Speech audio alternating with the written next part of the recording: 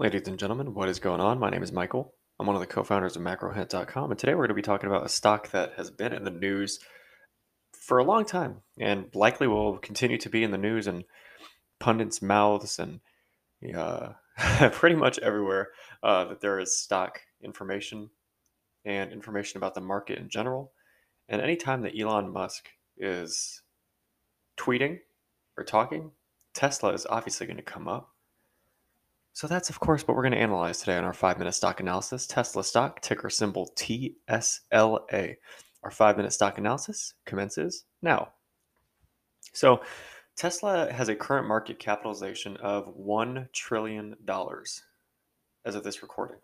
Now, this is the first stock that we've analyzed that has a market capitalization that is in the trillions.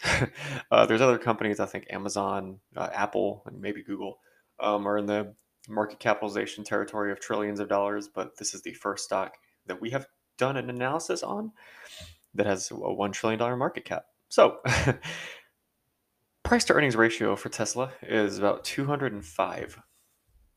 That's a little above 20. And by a little, I mean frighteningly above 20, about 10 times higher than fair value.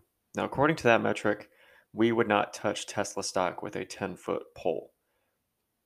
Too expensive. Currently trading at about $1,000 per share, actually, as of this recording. So yeah, that's not great. That's very expensive and a very high premium to pay for a stock that's had a very impressive run up over time in terms of share price appreciation and value appreciation. But um, you know that does not equate to the valuation is too high. It seems is suffice it to say. Going over to the company's fundamentals, the company's balance sheet. The company currently maintains a balance sheet of its actually last reported about total assets of about $62 billion dollars and total assets of about total assets of about $62 billion dollars and total liabilities of about $32 billion dollars. So actually a pretty strong balance sheet given all that it manages, the auto industry, um, lots of inventory, lots of things like that.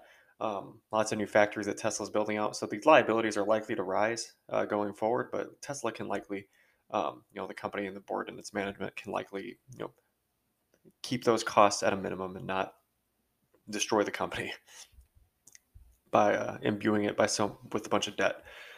Income statement: the company's total revenue has increased each year from 2017 to 2021, starting at about $11.8 billion dollars, ending up at about $53 billion dollars in 2021 about.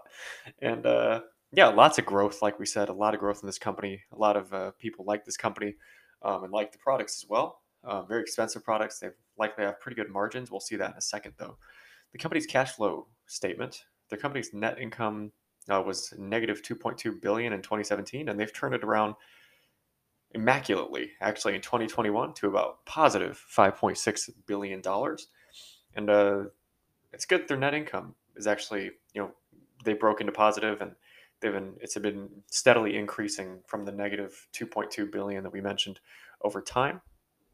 Peering over to the company's valuation, wickedly high, way too overvalued right now.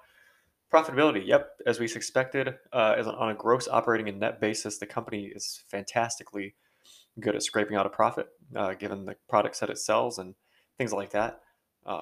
Growth rate is actually going to be pretty high as well, given that given what we talked about before and its expansions, factories in different countries and different products, maybe going forward. The company's returns on equity, assets, investments are basically above, so about standard to above, you know, industry peers. It's a pretty good place to be if you're Tesla right now, in terms of those metrics. And then if we peer over to the companies, talk about the financial strength of Tesla on TD Ameritrade's platforms where we're looking. Um, yeah, the company seems to have enough, team seems to have a pretty strong kind of capital structure in terms of its debt and assets, as we also saw, as was evidenced in the company's balance sheet that we talked about before. So going forward, kind of as we wrap up our 5-minute stock analysis, should you consider buying Tesla stock? Not at the current share price, in our opinion. I would wait until the share price dipped tremendously. Um, or the company considered a split, which it very well might, as bigger, higher priced companies such as Amazon, or higher priced companies in terms of share price, in terms of Amazon, Google have discussed and declared that at a certain point in the future they're going to declare, or they're going to begin 20-to-1 stock splits and things like that. So I wouldn't say that it's out of range, or kind of a distant possibility for Tesla to employ this strategy to get more investors, to get more capital, um, you know, into its stock. And I think it might not be a terrible idea, actually. At some point in the future, if the stock kind of keeps rising as it has, kind of drifting further away from the accessibility, in terms of accessibility to retail investors such as you and me.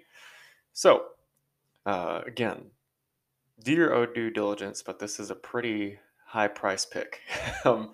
A lot of growth behind the company, but it's it's better to wait for the company to drop its share price, at least, to not overpay for this company. If you like what you heard, or if you like the information, or just are interested in more information, be sure to check out our other podcasts on Spotify at MacroHint, and be sure to check out our website where we do daily national and global economic news updates, as well as blog posts, formal stock analysts or analysis of companies of all industries across the globe. So be sure to check that out at macrohint.com.